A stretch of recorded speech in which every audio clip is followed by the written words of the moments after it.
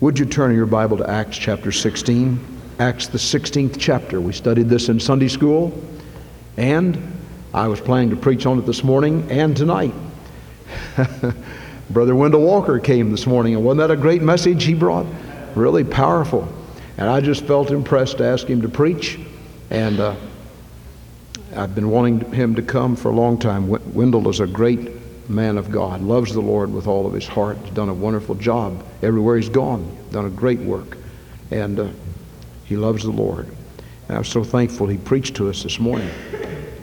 I'd planned to preach on this subject this morning. Very simple text. Before we get into it, I want to thank you for praying for us, please, during that revival meeting in Mississippi. God used your prayers. We had a good meeting. God blessed. It was a full house every night. A number of people were saved. We give God the glory for that. And I know you prayed. I believe God answered your prayers. I believe God answers prayer, and we ought to just thank Him for it. I want to thank Him for another personal answer to prayer. I've been having some car trouble, and I think last Sunday night I asked you to pray for my car. I don't know whether that's scriptural or not. And it had begun to make a big noise on Saturday night and Sunday morning, and one of our men said it was missing, and I didn't know. I don't know much about cars. I just drive them till they won't drive anymore. And so Monday morning, when I got ready to leave, the power all went out on it. And I was driving down the bypass, getting ready to go, and went into the filling station. They checked the battery, and they said it's not charging. It's just totally dead. You can't get anything out of it. You better take it to Leachman and get them to do something for it quick. Well, I knew I didn't have time to do that, so I drove it over to the side of the filling station and just gunned it as hard as I could and prayed as hard as I could. I said, Lord, this is yours. I don't have very long to get there. I've got to get there, and I'm going to go. And I drove down the road and never had one more minute's problem. Not any. Not any the whole time. Not any at all. Didn't even make a noise. So I think God answered your prayer, and I just wanted to tell you that. And I'm thankful. Thank the Lord for that. Let's have a word of prayer together, please. Our Father, we thank Thee for this time to study the Bible. Thank You for the wonderful music we've had tonight, and the way Bob caused us to worship You as we think about the blood of the Lord Jesus Christ that makes salvation possible. We thank You, Father, for everyone in this place. May the Holy Spirit move in spiritual power and anoint us. Anoint our hearts that we might hear from heaven beyond the words of the preacher. And may the Lord speak to us. We thank You for this time, this opportunity. And Lord, if there's one person here tonight who is not sure of his salvation, we pray that the Holy Spirit will touch that heart. In the name of Jesus, amen. You've read this chapter today if you were in Sunday school.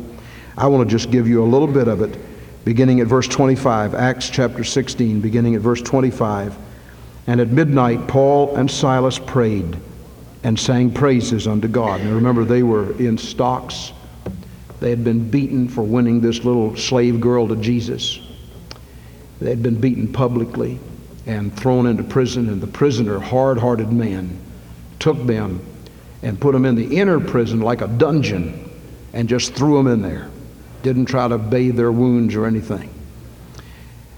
And at midnight, several hours later, if I take it right, Paul and Silas prayed, and they sang praises unto God, and the prisoners heard them. And suddenly there was a great earthquake, so that the foundation of the prison were shaken. And immediately all the doors were open, and everyone's bands were loosed. And the keeper of the prison, awaking out of his sleep, and seeing the prison doors open, drew out his sword and would have killed himself, supposing that the prisoners had been fled. But Paul cried with a loud voice, saying, Do thyself no harm, for we are all here. Then he called for a light and sprang in and came trembling and fell down before Paul and Silas and brought them out and said, Sirs, what must I do to be saved? And they said, Believe on the Lord Jesus Christ, and thou shalt be saved in thy house. And they spoke unto him the word of the Lord, and to all that were in his house. And he took them the same hour of the night, and washed their stripes, and was baptized, he and his immediately. And when he had brought them into his house, he set food before them and rejoiced, believing in God with all his house.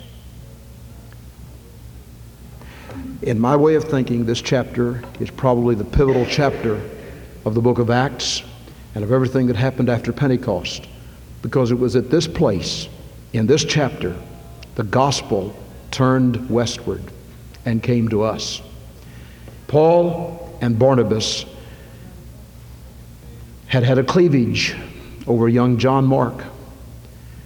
I asked in our Sunday school class this morning, how many of you think how many of you think Paul was right, or how many of you think Barnabas was right?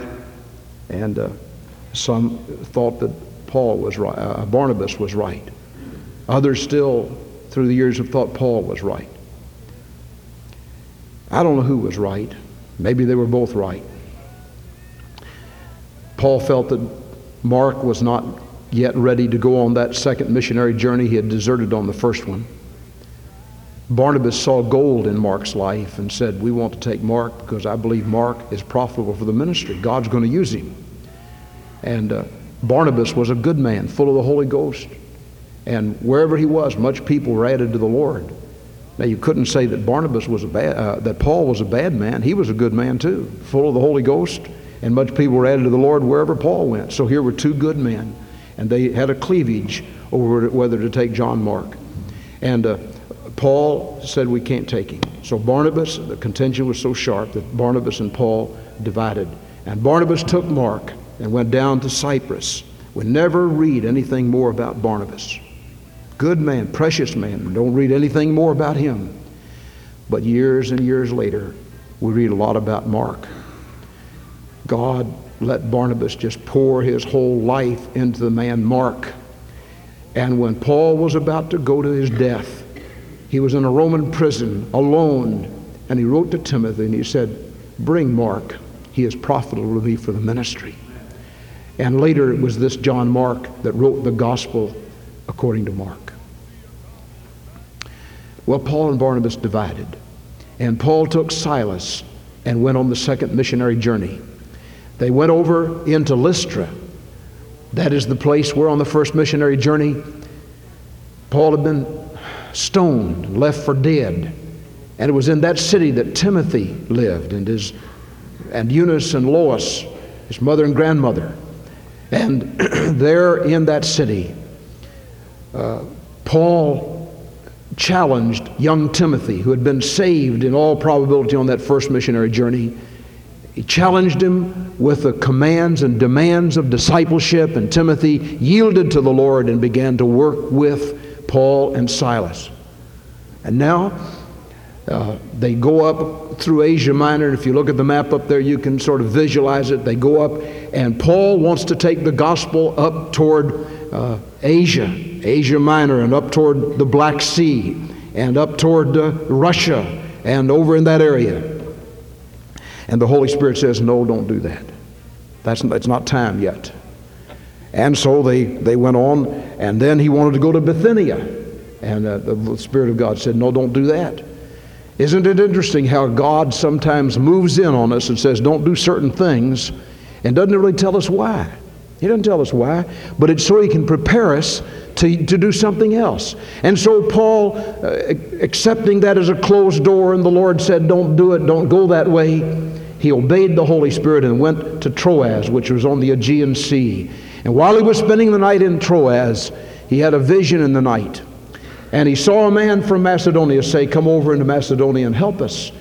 And he assumed that this was the Spirit of God speaking to him through a vision or a dream. And the next day he said, let's go. This is God speaking to us. And so Paul and Silas and Timothy and Luke joins them. And in this chapter we begin to read the first person plural, we. We haven't seen that for a while. Dr. Luke, the beloved physician, joins Paul. And they cross the Aegean Sea and go to Europe for the very first time, the gospel of Jesus Christ being presented to Europe. And they come to the city of Philippi. Philippi was a city named after Philip of Macedon. He was one of the great leaders in the 4th century BC. And Philippi was a city named after him, and it was like the city of Rome. Big, big city. And yet, of course, not nearly as big as Rome itself, but it was independent in rule, and it was a tremendously sized city. And there was no church there. There was no synagogue there. Apparently not many Jews there. And Paul and Barnabas, Paul and Silas and Timothy and so on, met out there on the riverbank and won a lady to Jesus. First convert in Europe was a lady. He won that lady to Jesus. And then they went on downtown and they saw a slave girl.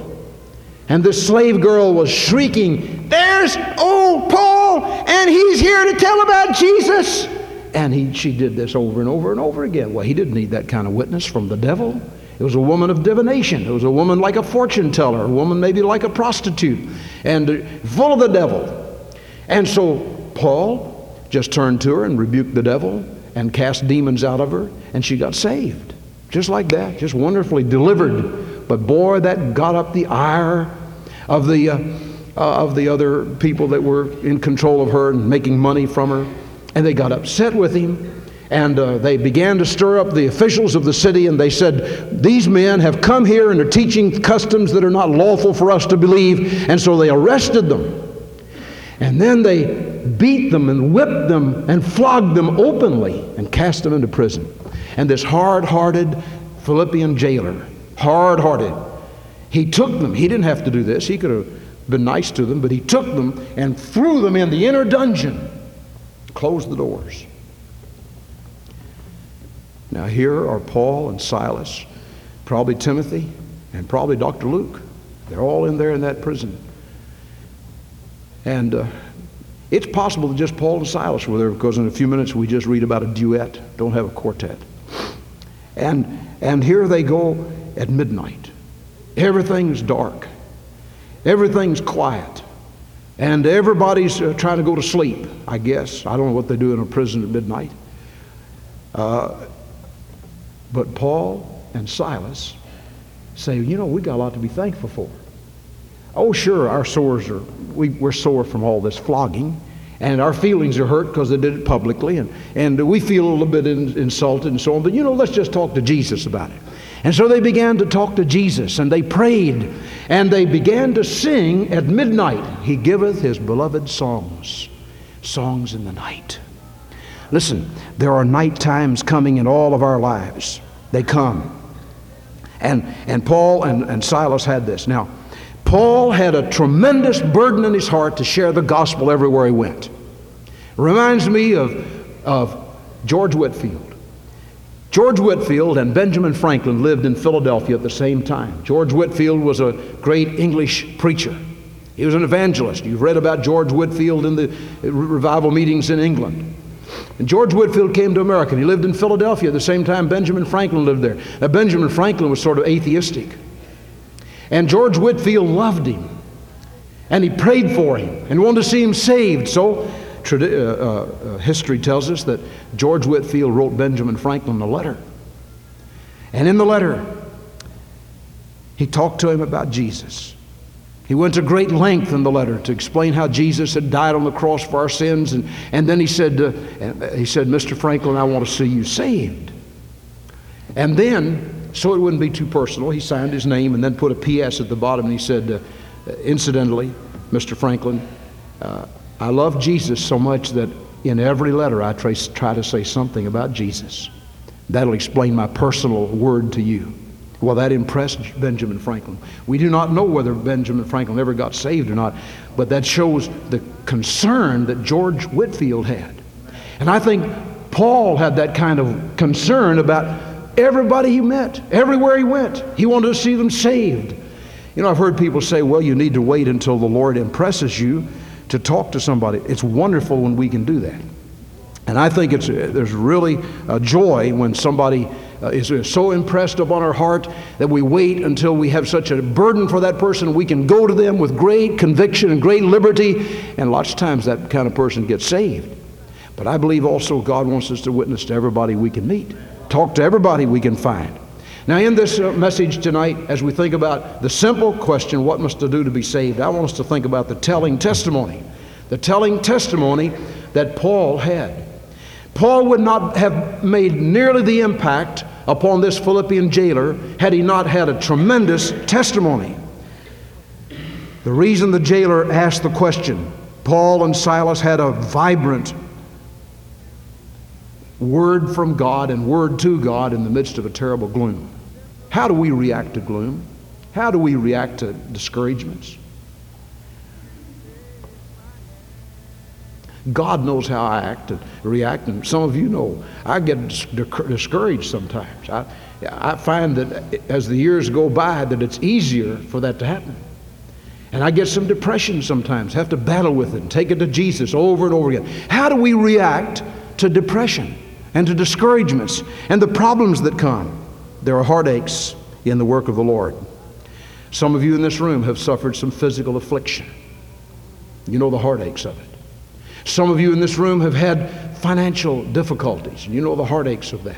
Some of you in this room tonight have had somebody very, very precious to you just taken out of your life. And you know how much that hurts. Some of you by home problems. Some of you by death. And it hurts. How do you react? Do you go in a closet and just become a recluse and stay away from everybody? Paul and Silas had a tremendous burden on their hearts. They had been whipped publicly. They had been insulted publicly. They had been offended. And without any cause, this dear little slave girl got saved. Precious girl who had been so filled with the devil that everybody recognized she was filled with the devil. And she was delivered from all that. And for that, Paul and Silas got whipped publicly. But they had a telling testimony. At midnight, they started singing. People are always watching us to see how we're going to react to the problems of life.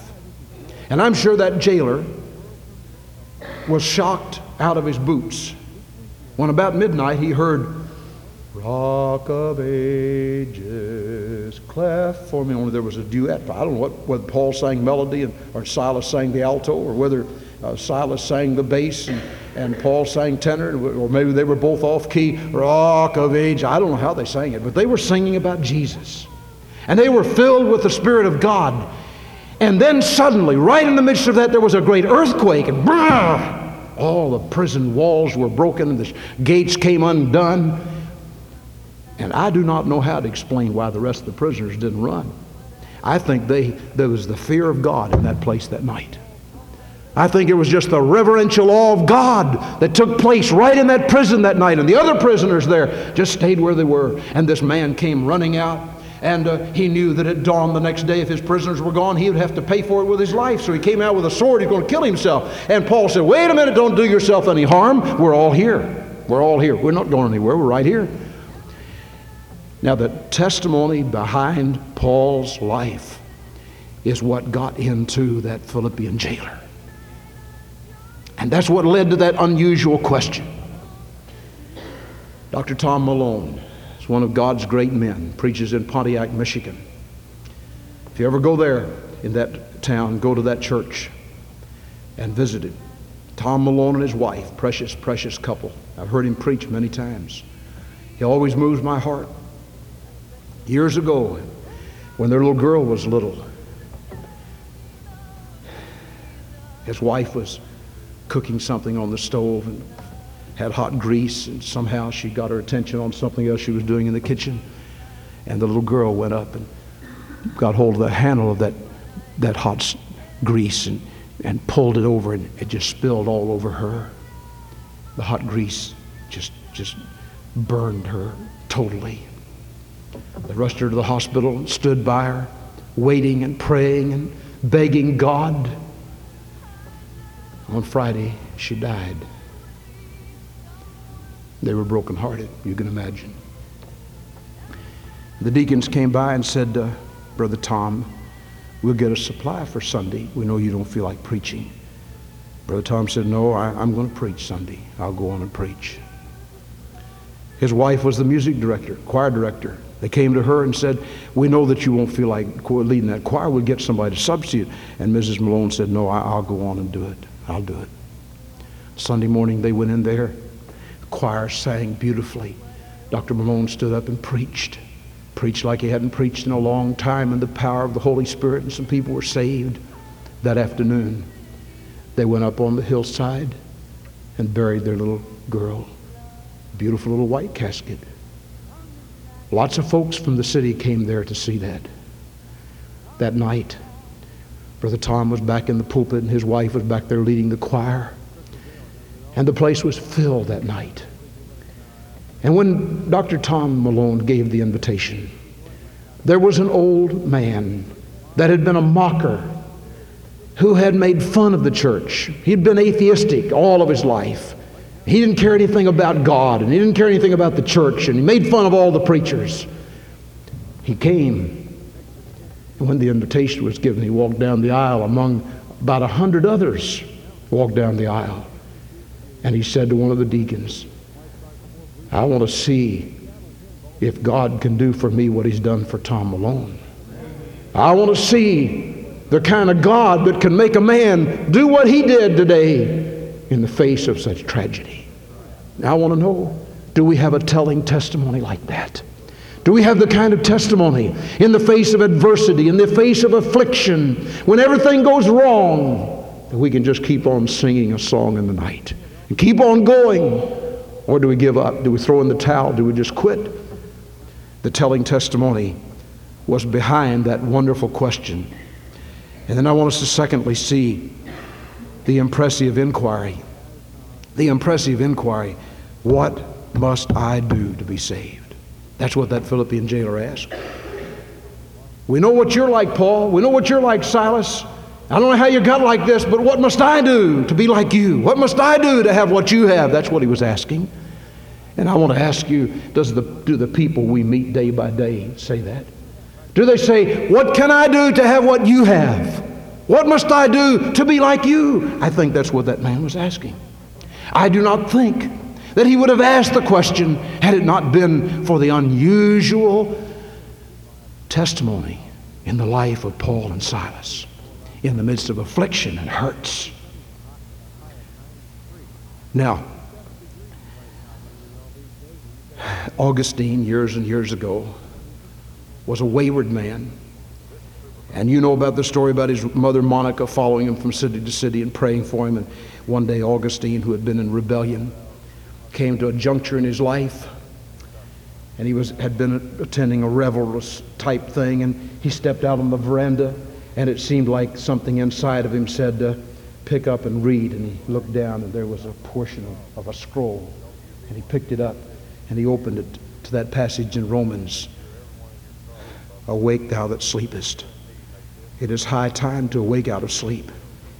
For now is your salvation nearer than when you believed. And on he went.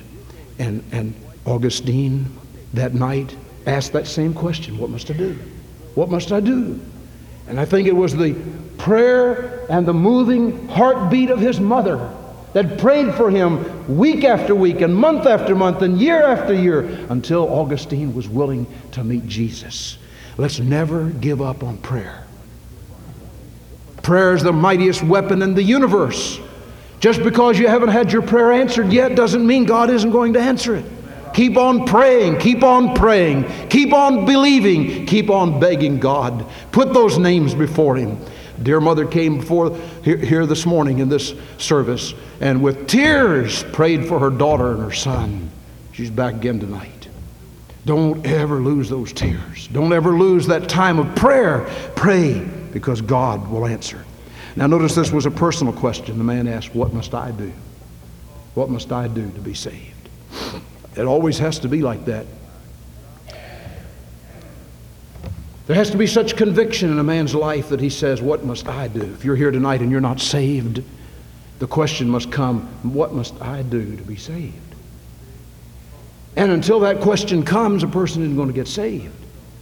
Now, it may be an unconscious, a subtle type thing, but that's where the question originates, in the heart, as the Holy Spirit puts it there. What must I do to be saved? It was an imperative question.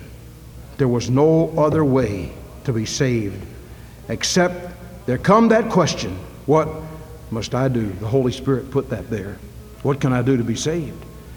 And that inquiry led him to ask Paul and Silas, Paul and Silas, I've seen something in your lives. Now what must I do to be like that? What must I do to be saved?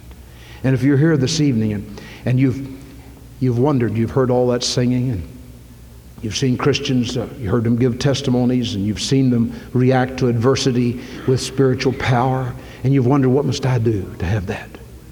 What do I need to do in order for me to meet the hurdles of life and the burdens of life and the problems of life and the sin problem of life? What must I do to be saved? I'm not sure that Philippian jailer understood all about what he was asking.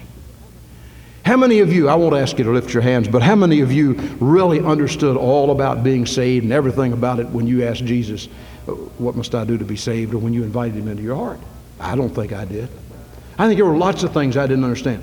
Matter of fact, when I went forward that night in a service, if the preacher had asked me to give a testimony or had asked me anything, I don't know what I'd have done. He didn't even ask what I usually ask.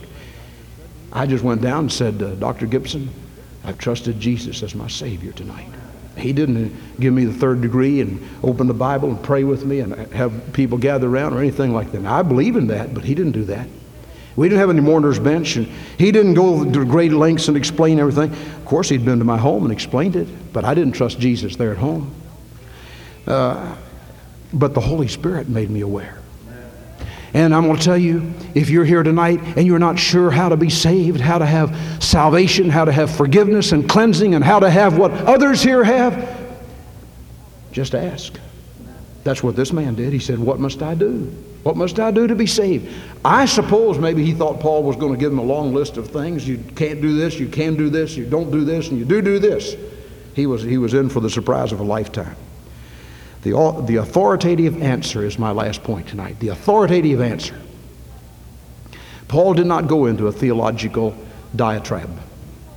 He didn't give a long discussion about all the Old Testament and all the New Testament and he didn't even talk about the deity of Jesus. I don't think he talked about the inspiration of the Bible, though I believe that's important. You know I believe that. He didn't do any of those things. He just simply said, believe on the Lord Jesus Christ and thou shalt be saved. I don't know whether that Philippian jailer knew much about Jesus or not. There's some evidence that he didn't. There had been no preaching in Philippi, if I understand the record correctly. There had been no preaching until Paul got there. And then it was a very minute little group. There wasn't a Jewish synagogue there, and we're not told that the Philippian jailer was even Jewish in his background. Maybe he was a Gentile, I don't know. But he asked that piercing question, what must I do to be saved? And Paul just told him. He gave a very simple answer. Now, I think that Paul was the Plato and Socrates of his day. Years before that, Plato, the great philosopher, he lived in Athens, and he had a sign on his door. He was much in demand. He said, let no one enter who is ignorant of geometry. Nobody could get in to Plato who didn't know geometry. Isn't that interesting? If you didn't know geometry, you'd been out with Plato. He couldn't help you at all. You couldn't even get in to see him if you didn't know geometry. He had a sign there on the window like that, on the door. What he was doing was thinning out the men and the boys. He wanted to spend his time dealing with people who were serious. And in those days, anybody that was really serious, a serious student, would know geometry. And geometry and philosophy are somewhat akin because of their logic and so on. Isn't it interesting? Paul didn't do anything like that. He just said to an ignorant Philippian jailer, here's what you have to do. Believe on the Lord Jesus Christ, and thou shalt be saved, and thy house. Chrysostom, who lived in the 4th century, said salvation is so simple. It is so simple that you can be saved at home. Now you imagine that silver-tongued orator saying that. Chrysostom, who preached, and God used him in such an unusual way. And he was trying, of course, always to fill his church, and the church was always filled, but he said you could be saved at home. Salvation is so simple. And that's what Paul was saying to this man. He said, It's not reformation. It's not education. It's not self-evaluation. It's not turning over a new leaf. It's not trying to change. It's not doing the best I can. It's not joining the church. It's not getting baptized. It's not saying, I'm going to get better. He said, there's a very simple formula for being saved, Mr. Jailer. That is, believe on the Lord Jesus Christ and thou shalt be saved. Now, there are a lot of other scriptures that Paul could have used. For example, Matthew 1:21 says that Jesus came to save his people from their sins. Mark chapter 10:26 says, who can be saved? Luke 19:10 says, the Son of Man came to seek and to save that which was lost. Luke 7:50, thy faith hath saved thee. John 3:18, the Son of Man came not to condemn the world, but that the world through him might be saved. John 12:47, I came not to judge the world, but to save the world. Acts 4:12, neither is there salvation in any other, for there's no other name under heaven given among men whereby we must be saved. Acts 16:30, what must I do to be saved? And Paul simply said, believe on the Lord Jesus Christ and thou shalt be saved. Well, that's too simple, Paul. That's too simple. There's more to it. You must understand more than that. I don't understand what you're talking about. And Paul said, you're trying to make it too complicated.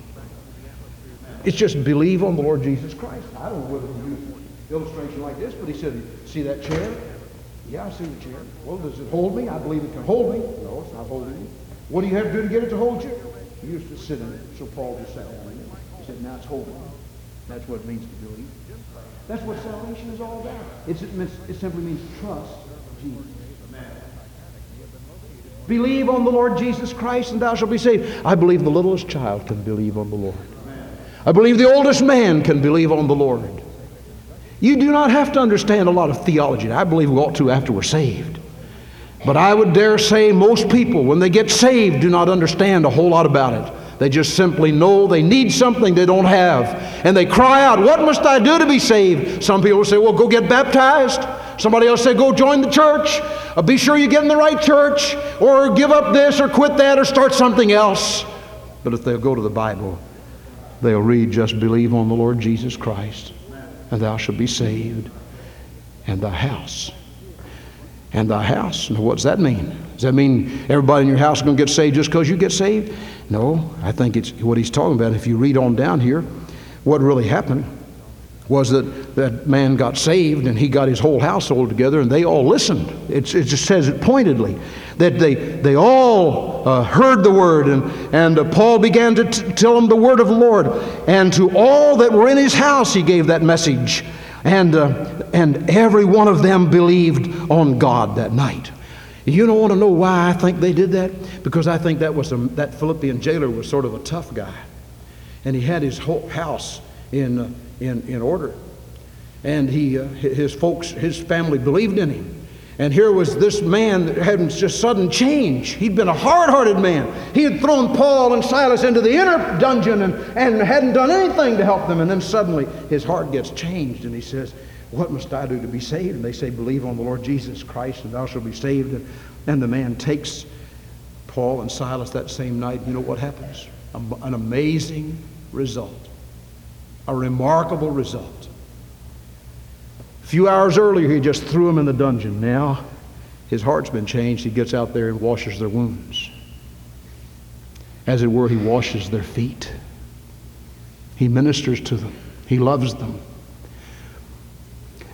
And that same hour of the night, he got baptized. Did that baptism save him? 1,000 times no. But I want to tell you, one of the evidences that he was saved, he wanted to be baptized. I cannot understand a person getting saved and saying, I know Jesus and I know he commands me to be baptized, but I'm just not going to do it. I ain't going to do it. I want to tell you, even if you're scared of water, if you know the Lord and he saves you, you'll want to be baptized. I believe that. And if there's some other reason, maybe somebody in your family feels like you're not ready or you ought not to do it, there's going to be that something inside that says, I still want to do it. I still want to do it. I want to be baptized. Now, that baptism hasn't saved anybody. It never will. It never can. In a few moments, you're going to see somebody baptized. And when they go down in the water, They're going to picture, this is what Jesus did for me. He lived and He died and was buried and He arose again. He did it for me. Secondly, it's going to say, I personally have died to an old life of sin. I've been raised to walk a new life with Jesus. I'm a new person. No matter how old I am, I'm a new person. And then thirdly, it says one day, folks, I'm going to die. There's some fears about death. Death's an enemy. Death is an enemy. But the Bible says one day that last enemy will be destroyed. I look forward to that.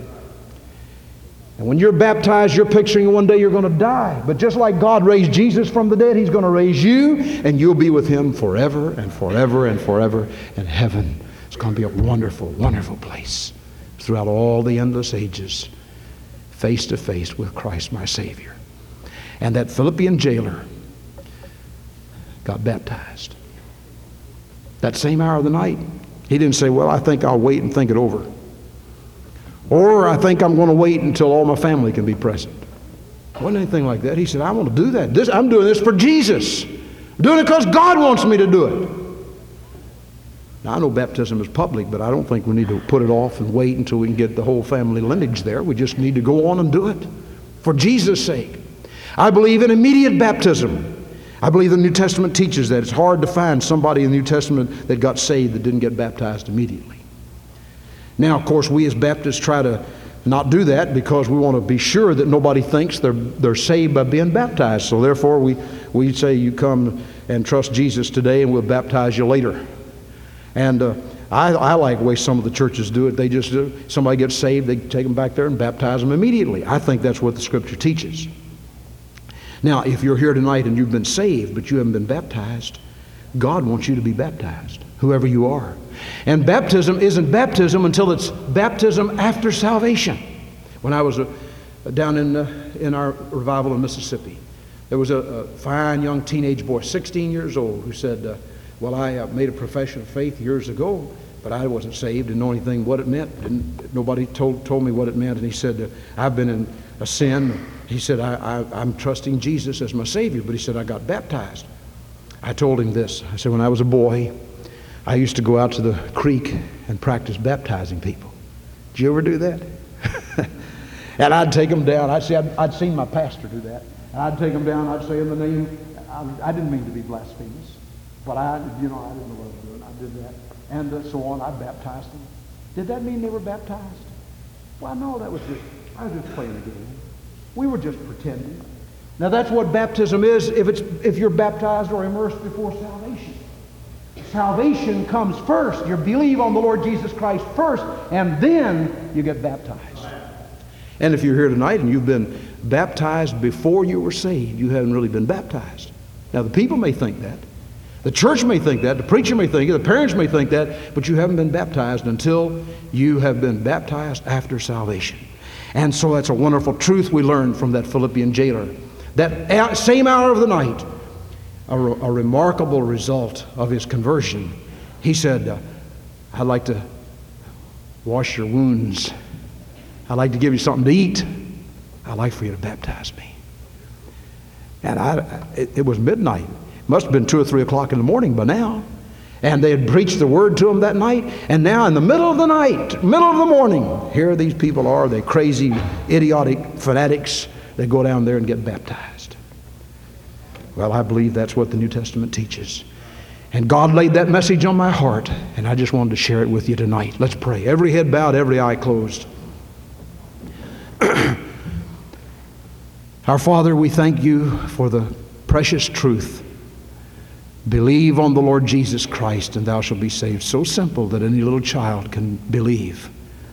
So profound that it takes us a lifetime and maybe all through heaven to understand all that it means. We thank you. Help us, Father, tonight not to stumble on wondering if we understand all about it, but may we just move into it and do what the Bible tells us to do. Believe on the Lord Jesus Christ and trust Him for salvation. In Jesus' name, amen. May we stand, please. What's our hymn number? 388. Number 388. We're going to sing that hymn tonight, 388. 388. Now, as we sing tonight, Jesus is speaking to every one of us. If you're here tonight and you're not saved, this message, so simple, nothing profound about it. I just want to say, believe on the Lord Jesus Christ and thou shalt be saved. And you're going to put your house in a situation where God can deal with your house. And they'll be able to hear the word of God too. And many of them will get saved. If you're not saved, come to Jesus tonight just as you are.